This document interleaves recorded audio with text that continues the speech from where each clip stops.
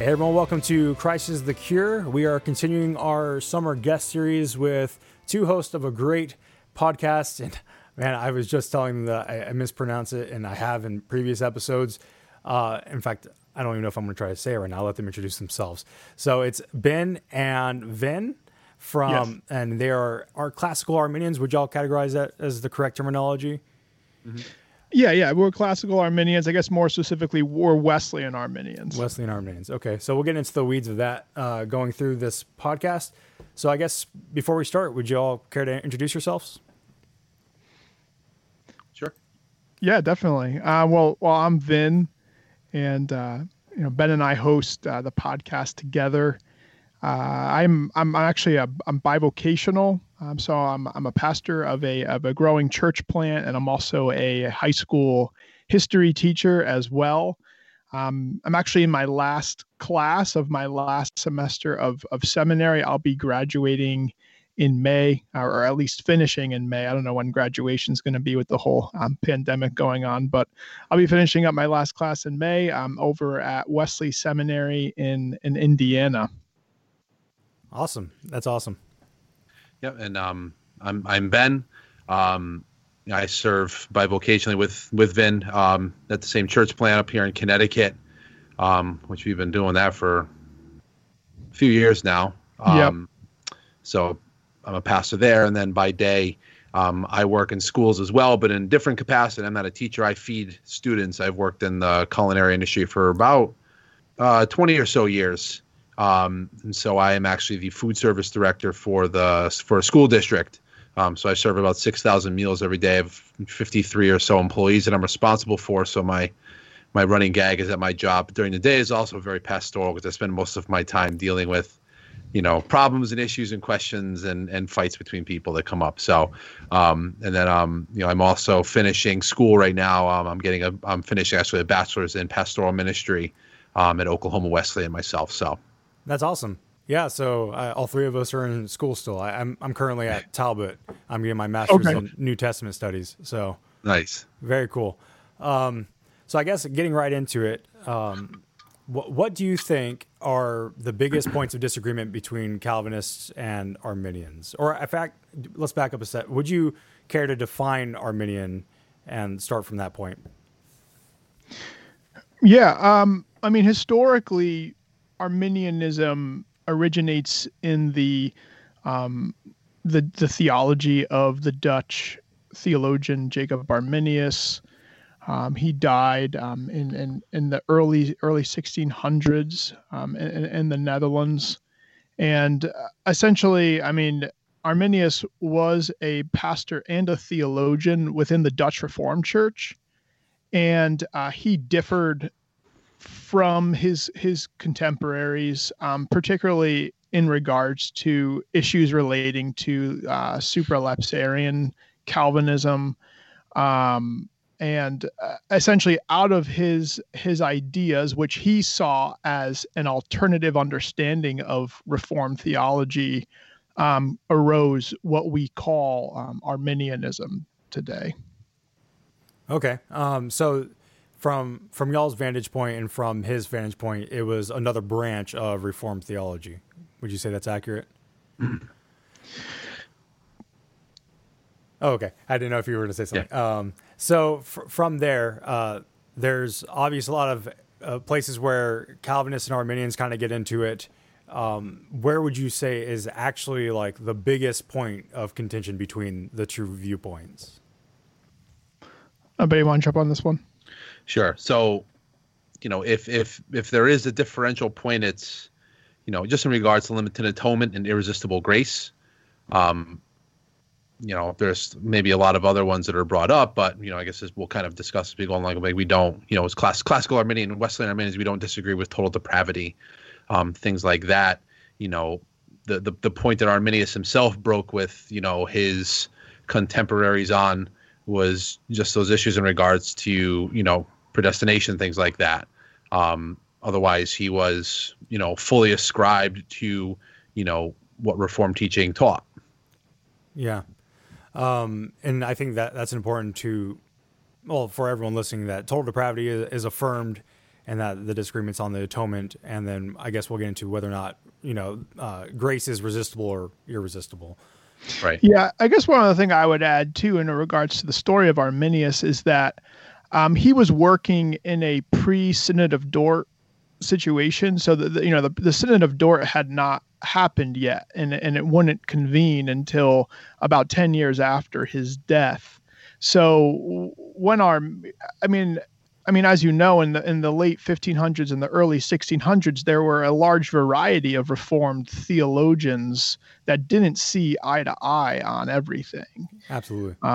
And Arminius saw himself among the Reformed options, both, especially on the European continent and then also in England.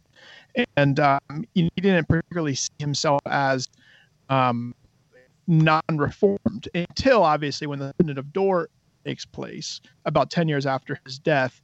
There's a stricter orthodoxy of Reformed thought that's established there, and then therefore, I guess retroactively, Arminius is not then therefore seen as a Reformed option at all.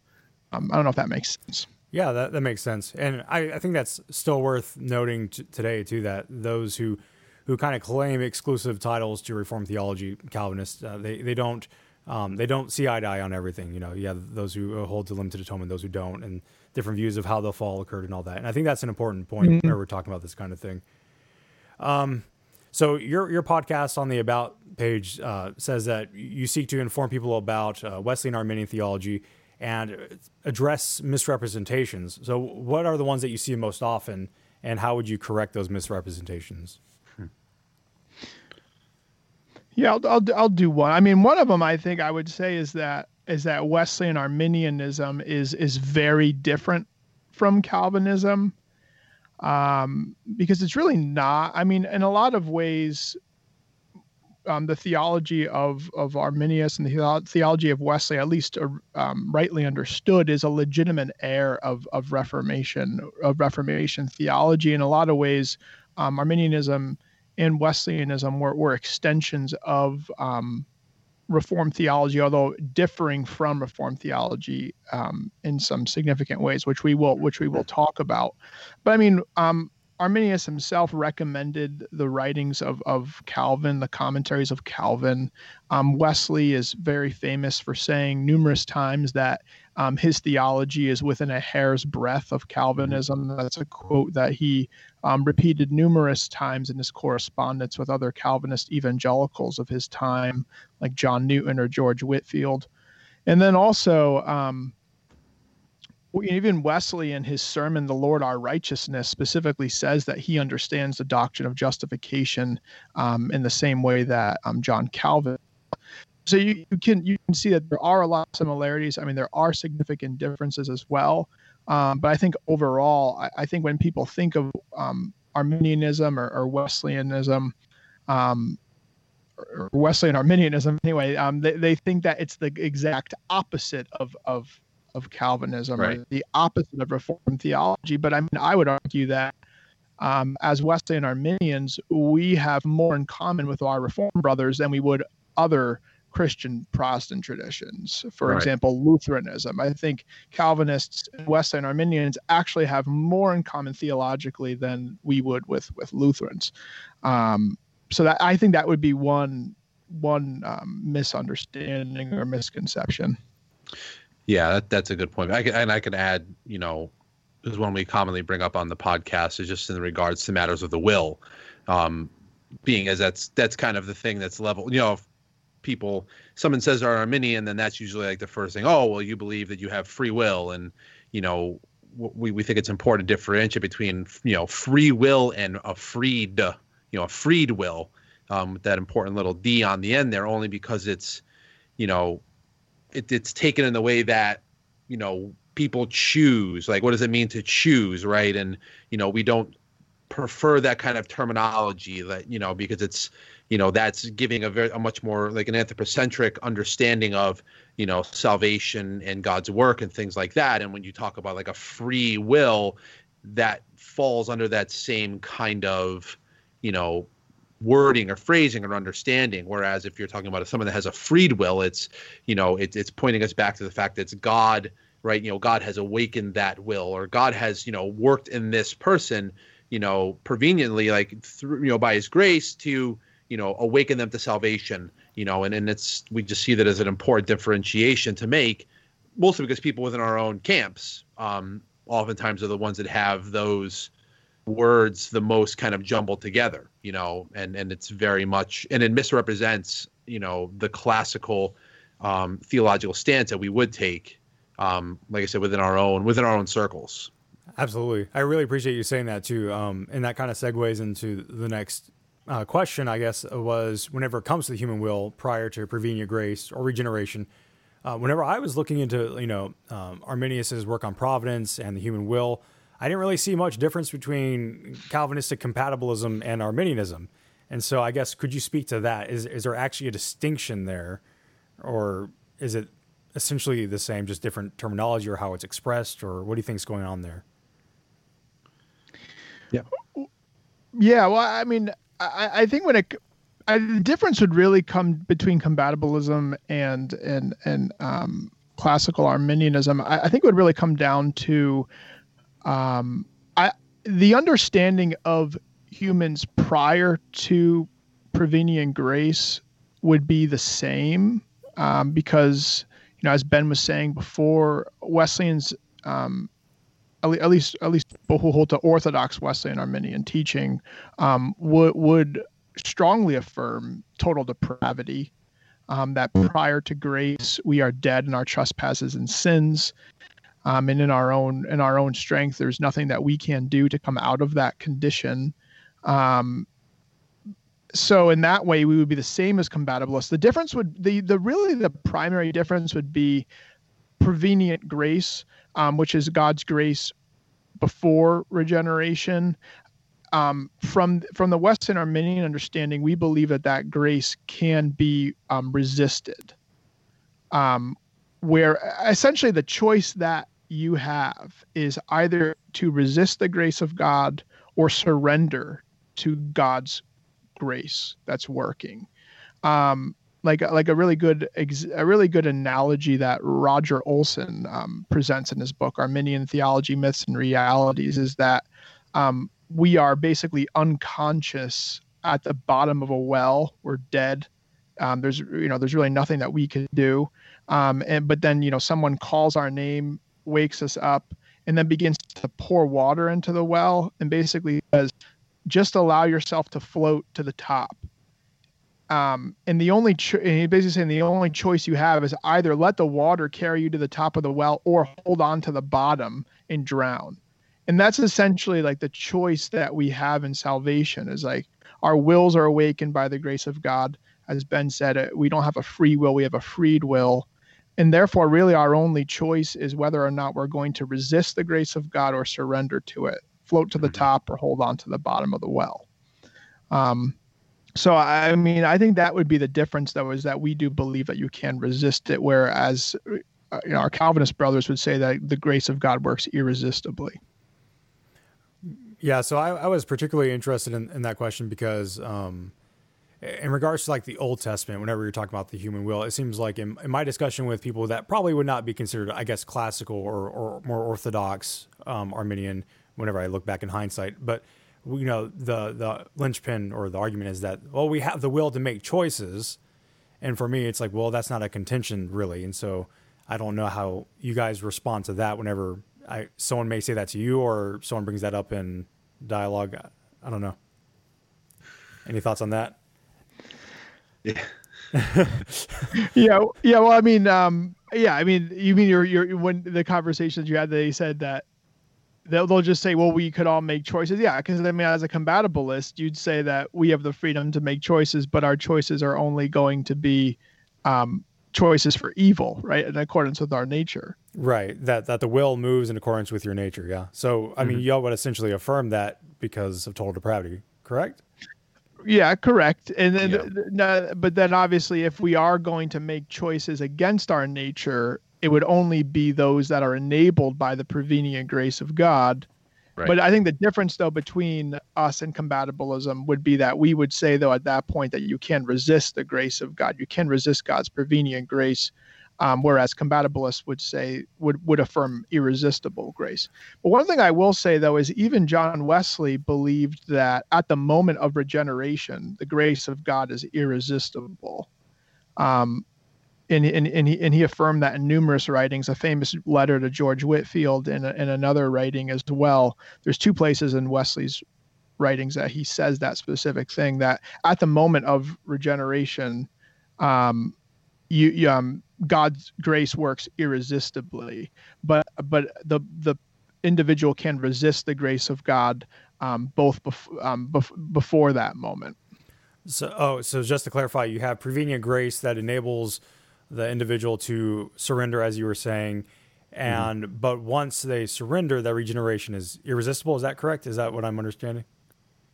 Yeah, the exact moment of regeneration, God worked irresistibly. Oh, okay, that makes sense. Yeah, but you can resist the grace of God leading up to that point. Okay, I've heard, I believe it was Roger Olson in his book. I read Arminian's Myths. I can't remember what it's called, the full title. But he called it prevenient grace, partial regeneration. Do you guys agree with that terminology, just out of curiosity? I would not. I would not say that prevenient grace is partial regeneration. Okay, right. I just thought that was an interesting term, so I was just wanting to throw that one out there. Yeah. There's always nuance in the terminology in the world, but definitions. Regeneration has to be regeneration. Okay, that's good. That's good clarification. I enjoyed that. So we kind of touched on it a little bit, because if individuals don't recognize what semi-Pelagianism is and all that, then they obviously wouldn't see what we've already discussed. Refutes the idea that you guys are semi-Pelagian. You guys probably hear that a lot. What is your initial response? Just we affirm that, and I guess how do you address that whenever it comes up in a topic? Because it seems like in most cases, a Calvinist assumes that if you're not Calvinist, you're an Arminian, which opens up the door for a lot of misconceptions. And so how does that come up, and how do you address it? Anybody want to jump on that one? Sure. So how do we address like someone saying that we're semi-Pelagian? Yeah. I think we would just go back to the explanation like that Vin was just giving in regards to our views on depravity, and our views on, God's work of, God's saving work in a person's life. Because at the heart of saying that we're semi-Pelagian is saying that, it's based in that idea that we choose and then God responds to our choosing. And so, we are doing all of these things based on on the moving of our own ability, our own human will. And, as people who affirm classical Arminian teaching, we would say that, we would point back to the fact that God is the initiator in salvation. Man does not choose when he's going to be saved. It's God's grace that essentially is saying today's the day. You can either resist this, the moving of my grace in your life, or you can, to use the, Olson's analogy, you can, flow with the water, or you can kick against it. But, it's God is the initiator of salvation. God chooses the moment. God provides the grace. God gives faith. God pours into our life in that moment. We are not, we're not choosing that I'm going to be saved today, which is, we hear that common language a lot, even in people that we pastor, but only because they don't necessarily understand what's happening in that moment, which is fine. Most people just out of ignorance are going to say, today I responded to the gospel, because they don't understand that there was something, God was working in your life in months and years and weeks previously, that were leading you to that point. God was preparing you for that moment, and then God poured into your life in that moment so that you could respond positively, or you can comply with, right, his call to salvation in your life. So we would just, we would point back to those general realities that it's God's the initiator, God works, God leads. Man's not, we're not choosing to be saved of our own will and strength. Love it. If I can ask a clarifying question on the topic of prevenient grace, then, in terms of how prevenient grace is, I don't know if executed is the proper word. What is the means of prevenient grace? I've heard it said it's the gospel preached. I've heard it said it's just the cross in general. I've heard different views on it. So I guess what is y'all's particular case, or what is the classical position on it? Yeah, well, when it comes to prevenient grace, as Ben was just saying, I think I think what you're getting at before with Olson's idea about like partial regeneration. I think people think that it's just this blanket grace that just goes out, and then at any moment people could just respond to the gospel and be saved and basically choose themselves when that's going to happen.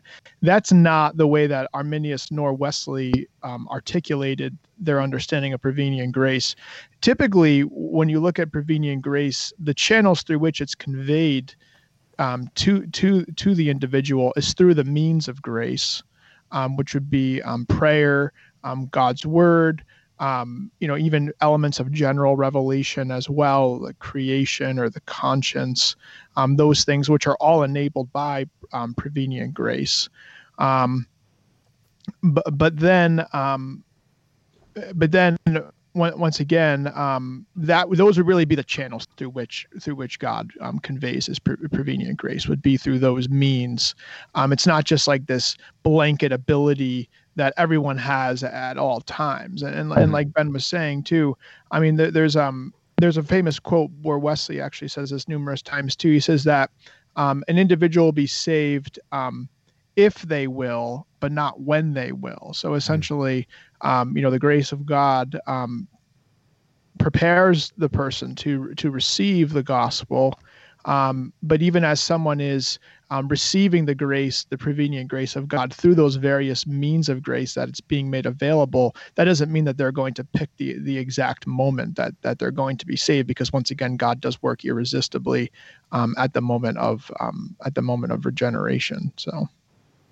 Yeah, I'm glad that you explained that, because I have to admit that whenever I was first learning through it, I was like, well, so is prevenient grace something that was just at the cross and therefore it's applied to all of humanity? Because I think there's a view that holds to that, but I don't think it's y'all's view. I don't want to put a label on it right now. So I really appreciate that clarification, that's for sure.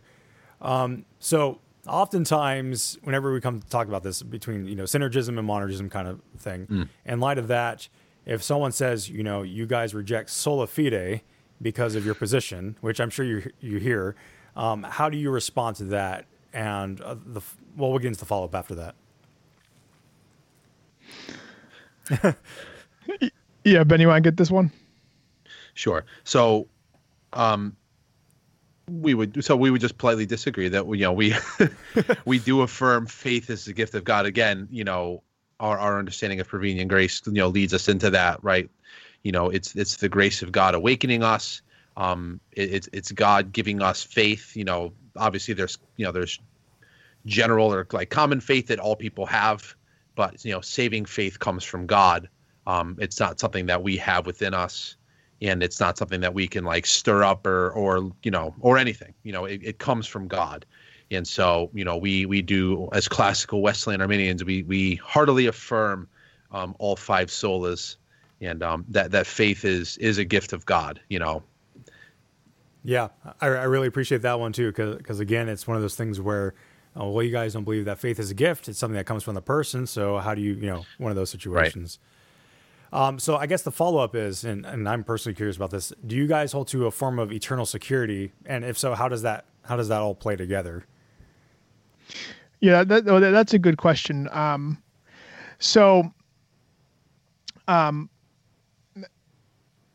Because we do affirm all of the sola. So I mean, sola gratia. We're saved by grace through faith. We're saved in Christ, sola Christus, Christ alone. Really, what it comes down to is we don't believe in eternal security, at least in the common understanding of what the term means today.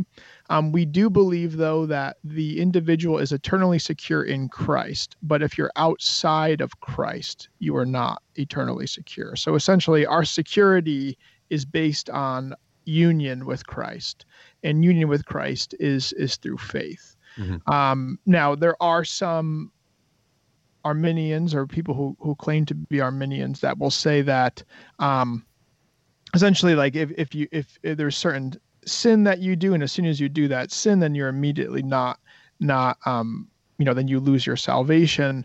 Our reading of Arminius and Wesley, it seems to point to the fact that sin is really the fruit of a loss of faith and a loss of union with Christ. So we would go back to saying that essentially our security is found through union with Christ through faith, just like what Jesus talks about in John 15 about abiding in the vine. And then as the branches are abiding in the vine, they will bear much fruit. Jesus says, without me, you can do nothing. But what does he say about the branches that are not abiding in the vine, that they will wither and die? So that's really our understanding of eternal security, is that we believe that you are eternally secure through union with Christ. But if you are no longer in union with Christ, if you renounce faith in Christ, like what the writer to the Hebrews warns about, then you will no longer be you will no longer be secure. Does that kind of make sense? We can keep talking about that if you have any follow-up questions. Yeah. So for clarification's sake, it's not any sin that you do that makes you lose salvation. It's just apostatizing from Christ himself that makes you lose salvation, right?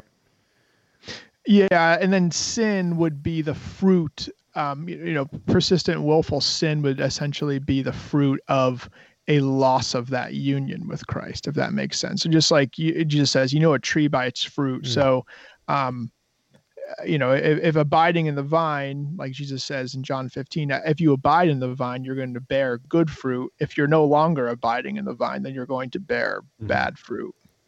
So, okay. Or no fruit. This may be kind of an off the cuff question then. Could an individual bear bad fruit, think that they're abiding in Christ, but not be in that position? I'm just curious. I mean, that's kind of like theological speculation at that point, I know, but I just have to pick your brains on that one. I'd say you could, like, you can have a false, you can have a false impression that you're a Christian when you're not. Yeah, definitely. I don't know. What do you think, Ben? Yeah, for sure. I think the analogy, the reality of the fruit kind of, you can bear bad fruit, and bad fruit is just a sign of what your heart is. But, you can think something besides that, if you should decide to, I think kind of the important piece of that is just like that, not affirming like this in again, out again, like a daily, I can go through my day and be a Christian for, 12 hours of the day and the other 12 not be, like that just creates a lot of confusion, anxiety, and, unneeded pressure on people. Like we don't affirm any, I would just call them their classic Finneyisms. That was like a Charles Finney kind of thing. But we don't affirm those kinds of things now. I think that's a pretty important clarification too for a lot of listeners, because it's kind of that idea like, well, you wake up and you didn't do things right, so there you go, you're off the branch. Oh wait, now you're back on the branch, kind of thing. Yeah. So, yeah, it's a very, I remember, and again, like when I was a young Christian, like I grew up in kind of like your classic like non-denominational, charismatic environment. Didn't really have a theological understanding of anything, and in my early 20s, after just years of doing my own thing, and just coming kind of back into a church environment and starting to learn like that, I remember walking with that anxiety all the time, fearful that, a wrong thought or I admit, when I was young, I had a pretty short fuse, sometimes I still do, but, but I was always fearful, like, in an angry moment, am I losing my salvation because I just blew up on my boss, or I just yelled at my neighbor, or the guy that cut me off on the highway. And, I remember having a lot of pressure and fear, but then learning, right, like, learning differently and having an understanding of God's grace, how God's grace is actually working, what salvation is really working in me, and God's patience with people, and then having just an understanding theologically of what that looks like was a tremendous relief. Yeah. To not think that I can potentially, because of one wrong mistake today, I can lose my salvation, and fall from my faith because of, some, whatever, because I had a bad moment, or, I ate something that disagreed with my stomach and I'm in a bad mood now because of it. It's life changing to realize that. Yeah, I certainly, I think a lot of people can relate to that. I know I can. I was going through that kind of anxiety phase myself, and for some reason I thought it was a good idea to listen to Jonathan Edwards' "Sinners in the Hands of an Angry God." Man, I was just like done for the rest of the day. I could not handle it. Yeah, so that was a good explanation. Yeah, for sure. One thing I'll add to that too is one of our favorite Arminian historical theologians is Keith Stanglin, and he talks about how you have to watch out for the extremes of he said classical Arminianism bewares of both the extremes of once saved always saved and once saved barely saved. Yeah. So to be like once saved always saved is the belief that no matter what which I think in a lot of ways is even different than perseverance of the saints, but which is basically the belief that no matter what you do, you can't lose your salvation. And then the other extreme would be once saved barely saved, which is what Ben's describing there, that you feel like you're always walking on eggshells because you could be a Christian in the morning and lose your salvation at lunch, and then you can be a Christian again before you go to bed at night. Which both of those extremes could lead to an unhealthy understanding of the Christian walk. Yeah, that's a great explanation too. I think that captures the balance that's kind of necessary no matter who you are. Yeah, absolutely. Yeah. So on your page, you mentioned heretical spinoffs, and since Calvinists label everyone as Arminians, and we want kind of clarification of how to distinguish you guys from the spinoffs. Well, what are some of the predominant ones, and I guess how would you discuss those? Yeah, I mean, I think overall, because you asked before about semi-Pelagianism. Now, I one of my professors at seminary, Dr. Chris Bounds, wrote a really helpful article where he talks about how there's a spectrum of salvation. There's Pelagianism, semi-Pelagianism, semi-Augustinianism, and then Augustinianism. Classical Wesleyan Arminianism is semi-Augustinian, which is essentially as what Ben and I have been describing, that that God is the initiator of salvation, that the work of salvation is by the grace of God alone. Yet a person who's been awakened by grace could either resist it or surrender to its work.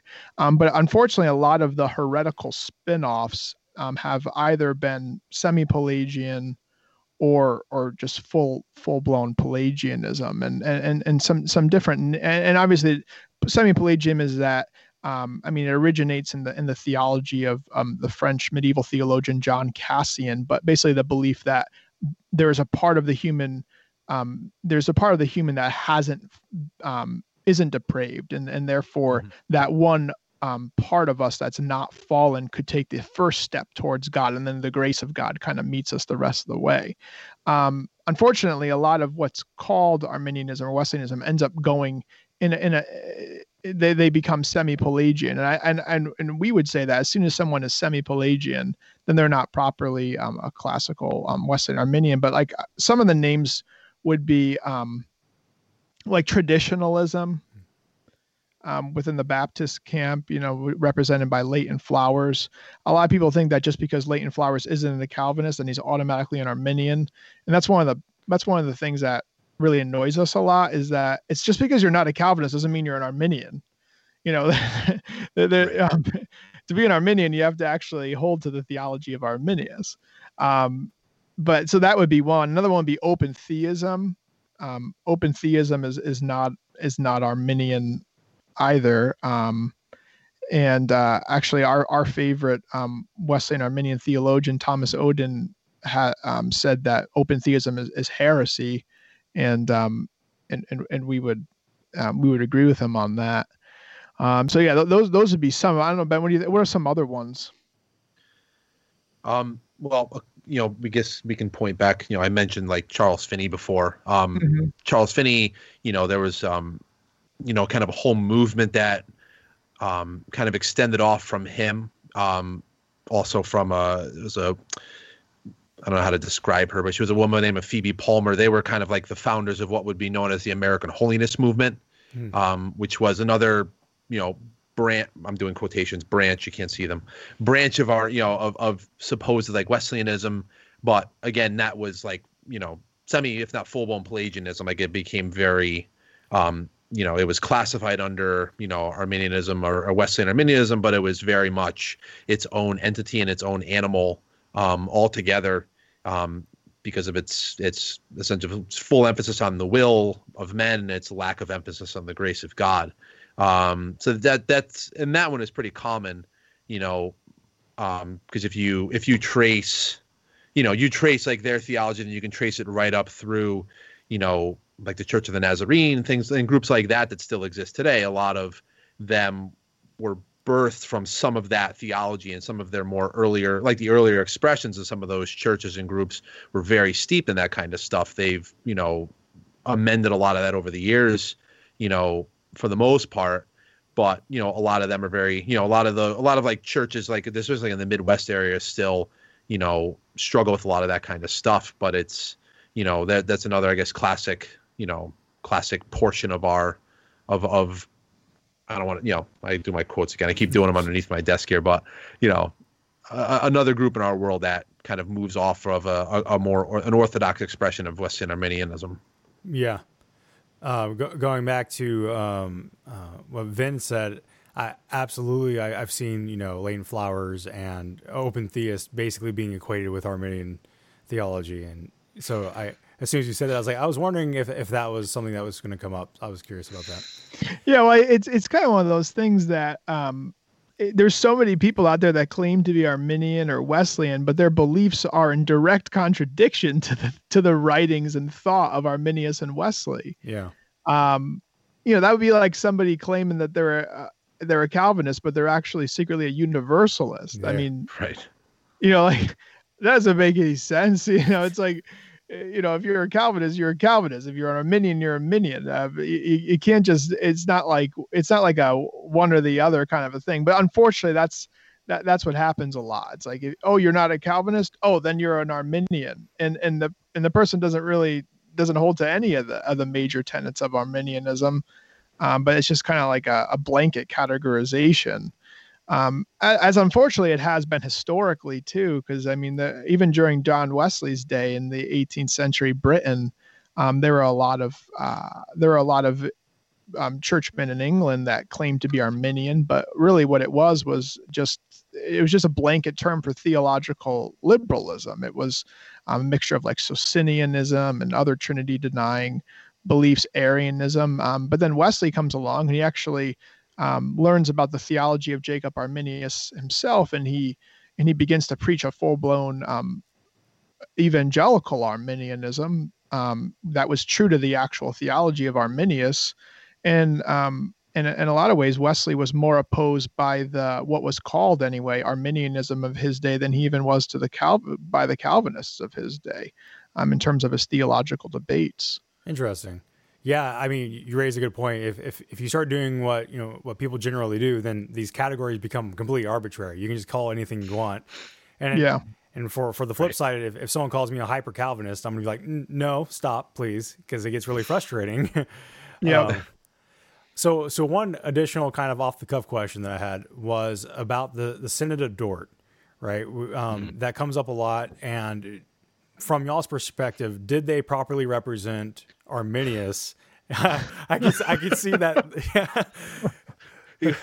Well, he wasn't really represented at all, unfortunately. Okay. So I guess would you speak to that a little bit for the sake of all of those who, I mean, Robert Godfrey wrote a book on the topic. I don't know if y'all read that. Yes. I can't remember what it was called. And if you read that, then you're just like, oh yeah, this was a perfect refutation of Arminius. But yeah. how would you address that? Well, first of all, we have to take a step back and acknowledge that the Synod of Dort actually took place 10 years after Arminius died. Also, the whole Arminian Calvinist debate, which at the time was known as because Arminius's chief opponent at the University of Leiden was a professor by the name of Franciscus Gomarus. So it became an Arminius versus Gomarus debate. And Franciscus Gomarus was a supralapsarian. So a lot of the debate surrounded the two of them. But like I said, Arminius died, and then in the 10 years between the death of Arminius and the actual Synod of Dort, there was already there was a lot of pamphlet wars that broke out between the supporters of Arminius and the supporters of Gomarus's theology, and it became very political too. And it kind of became the Dutch merchant class, and those that supported the Estates General, signed with Arminius's theology, and those that supported Maurice of Nassau, or the Prince of the Netherlands were more Calvinist. So it really became like a political thing. And then there was over exaggeration on both sides. So that really, by the time you actually get to the Synod of Dort, the Arminianism that was on trial was really like already a changed Arminianism from the actual thought of Arminius himself. Right. And then what happened was basically when the Remonstrants, because the group of the Arminians came together and they wrote a document known as the Remonstrance of 1609. They came up with 5 points, and that was the 5 points of the Remonstrance. And then by the time they came to the Synod of Dort, they weren't really even given an opportunity at all to share their theological opinions. They were basically put at a middle table, and they were essentially considered almost guilty before even having an opportunity to even say much of anything at all. The trial was essentially like already done. And then obviously at the Synod of Dort, the 5 points of Calvinism are a reaction to the 5 points of the Remonstrance. So I don't know. I know Ben and I did an episode about that, and we talked about sitting at the middle table. Remember that, Ben? Yeah. Just kind of, it was basically the trial had already happened before the guys before the Remonstrance even came, in a lot of ways. So we would say that it wasn't really fair. Yeah. I mean, yeah, absolutely. I appreciate you explaining that. And it's always like those types of, situations, circumstances are always more complex than people want to chalk them up to be. They always want to just narrow it down and make it simplistic. So I guess as we kind of close out, if someone was interested in learning more about your position, what books, resources, stuff like that would you recommend? Oh, go ahead, Ben. Oh, okay. Yeah, I mean, I guess from a then I'll kick a couple in too. Okay, all right. I think the best one-volume introduction to Arminius would be Jacob Arminius, Theologian of Grace by Keith Stanglin and Thomas McCall. That's the best one-volume introduction to Arminius. And then I would say if you're a Calvinist, I would recommend that book, because that would be, you'd learn a lot from that. And then also if you're a Calvinist and you want to learn about Wesley's theology, I would definitely recommend Fred Sanders' book, Wesley on the Christian Life, which is actually published by Crossway. That's a great one-volume introduction to Wesley. That would be that I believe that even even if you're a Calvinist that's not very favorable to Wesley, I think you would find that book encouraging, and you would at least walk away with a good understanding of who Wesley was, and you'll also see that he's really not who you might have heard he was. So, right, yeah, and then we mentioned one at the beginning, Olson's book, which one you were thinking back in reference to, Arminian Theology, Myths and Realities. That was a book that Vin and I both started with. Feels like many years ago now, but maybe not as many as we think.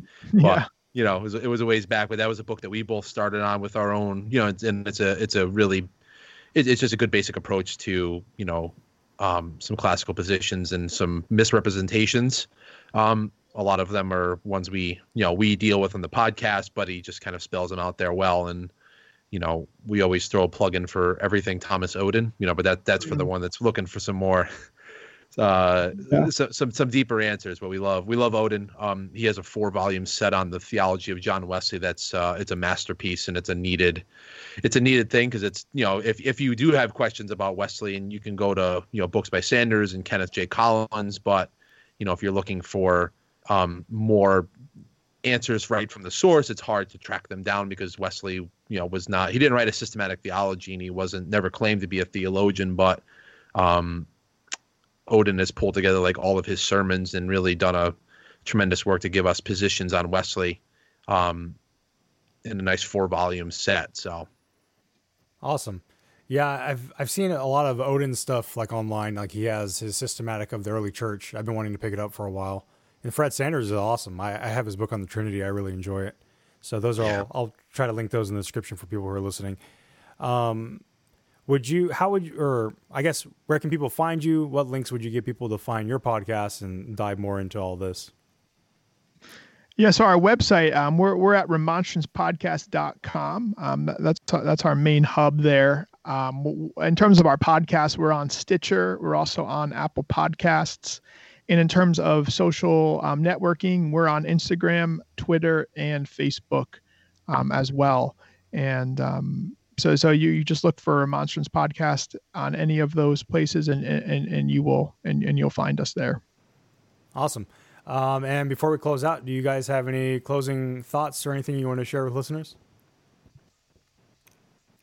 I think it's worth saying we appreciate the opportunity to have a good conversation about where our minds are and what we believe theologically. So we appreciate you inviting us on here for sure.